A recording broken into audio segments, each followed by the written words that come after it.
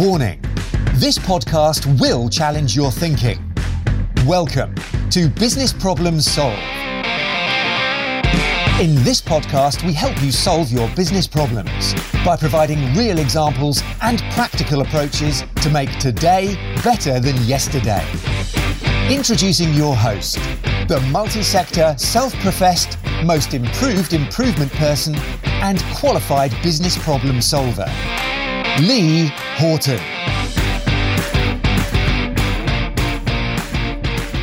Hey, it's Lee. Welcome to Business Problem Solved. Today I want to talk to you about something that I spoke to Paul Dunlop recently on a live event on LinkedIn.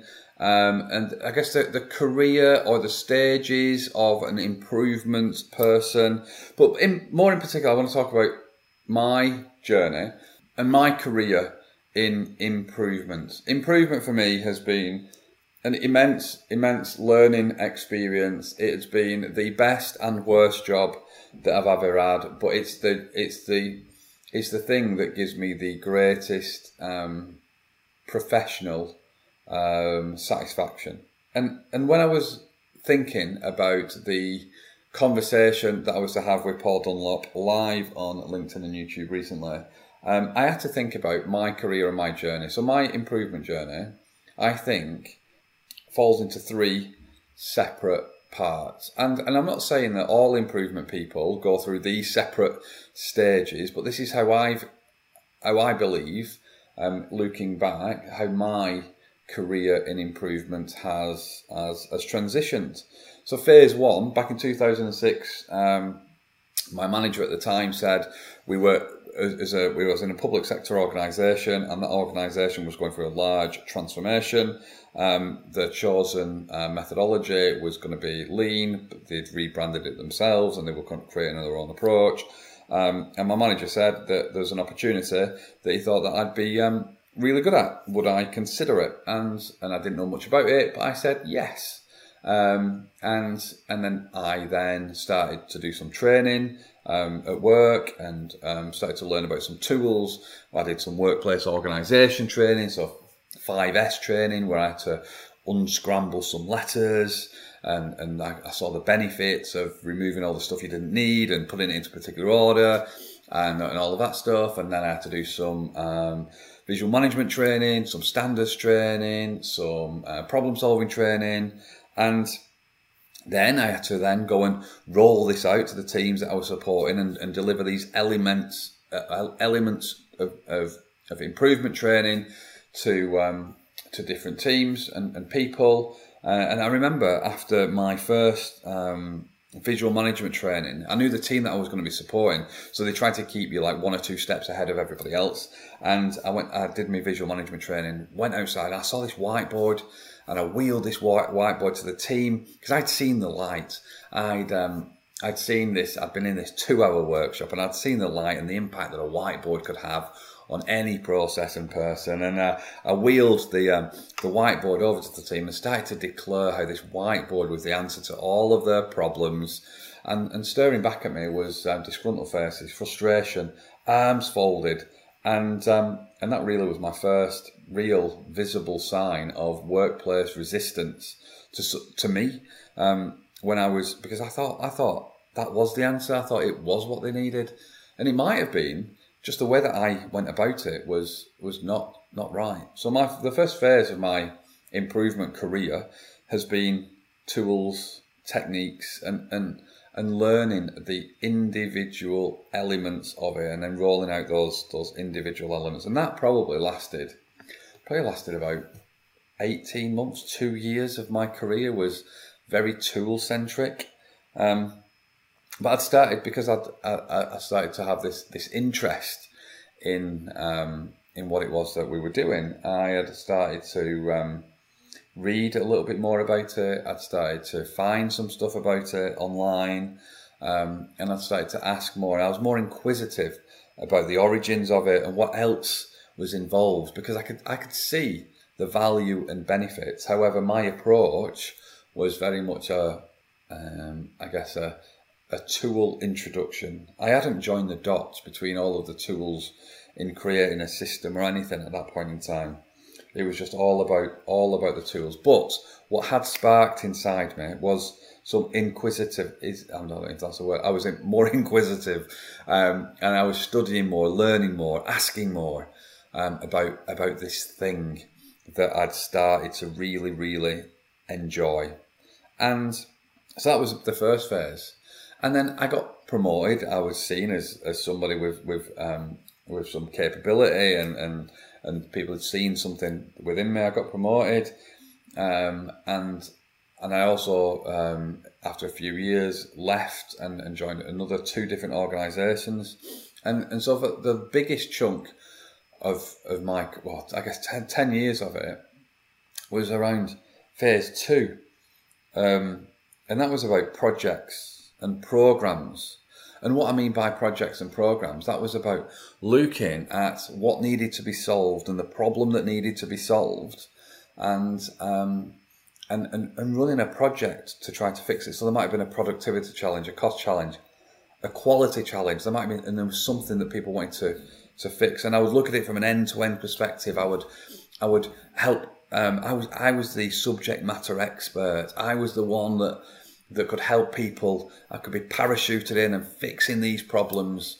And I'd run a project or a program of work to help develop the process so that the problem didn't come back. And I'd look at it from, like, I'm going to say from the top, but what I mean from the top is, I mean, like, I could see end to end. It might cover multiple different departments or multiple different teams, but I could look at it from that, and then I could bring people together into the project and program, and we could fix it together. And I remember partway through that, one of the solutions in the early days of my project and program stage of my career, it required somebody as part of the solution to move desks. And it required a few people to move desks, but there was one person in particular, I remember sharing that he needed to move desks. And I thought it was the small part of the solution. And I thought that everybody would be just happy to do whatever, because this problem had existed for a while and everybody wanted to make it better and stuff. So I asked Mike to move desks from sitting in his desk and just moving diagonally. And like I said, I thought that was a small change, but to him it was massive. It was like I was asking him to uproot his whole family, or leave his family and move to a completely different house. Mike had sat in that seat for a number of years next to Josie with window seats, and I've shared this story with you in the past, but that really was just another sign of resistance, but also of how the impact of change on people. So phase 1 of my career was all about the tools and throwing tools at people and trying to get them to use these tools to crack whatever nuts that they had in front of them. Phase 2 was using improvement as a mechanism to deliver projects and programs to make processes better. But there was something that was just like niggling in me. And there's no single moment. There's those 2 examples that I've shared so far in this conversation, but there's other examples where the impact on people had been such that there was something in my approach that wasn't right. And so phase 3 of my, I guess, improvement career was to focus on people and the importance of people. And if you focus on people and understand and help people to get better, deliver work of value, and to help them improve, then the process performance will naturally come. So phase 3 of my career has been about people and the importance of people, and I guess phase 1 was about, like, and phase 2 was all about turning a single wheel, the process performance, and making that spin faster, better, quicker, more efficient.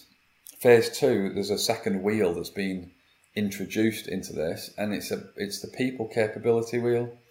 And phase 3 is all about people capability and process capability, and getting both of those wheels to move in tandem, but sometimes getting the people wheel to move slightly faster or first, and then the process capability wheel will come second. But there's a keen focus on moving both of those wheels together. And that's really the phase that I'm at now, is just the importance of people in the improvement. And I guess when Get Knowledge was created 4 or 5 years ago, that was with the championing people in the improvement equation. That's one of the things that we say. So I guess for the last 7-8 years of my improvement career, I have been focusing on the people aspect, which is why a lot of the lessons that have come through this podcast over the last 4 years have been more about how people transition than necessarily the throwing a tool at a process to make the process better. So phase 3 is all about the people and turning that.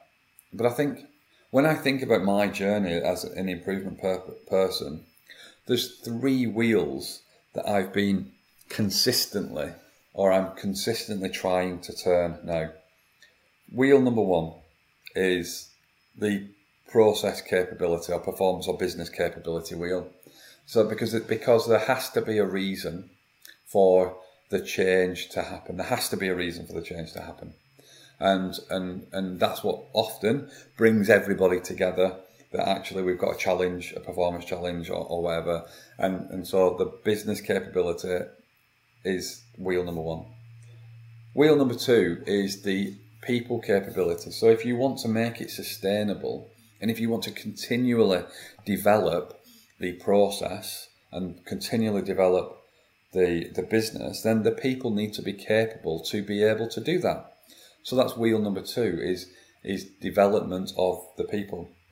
But I think there's a third wheel in this, and there's been a third wheel throughout the whole of my journey, and it's one thing that's really hit home with me about doing this podcast is my own personal capability. At the start of the pod, it says the most improvement person, because I believe genuinely that my starting point, I was one of the youngest one in the team.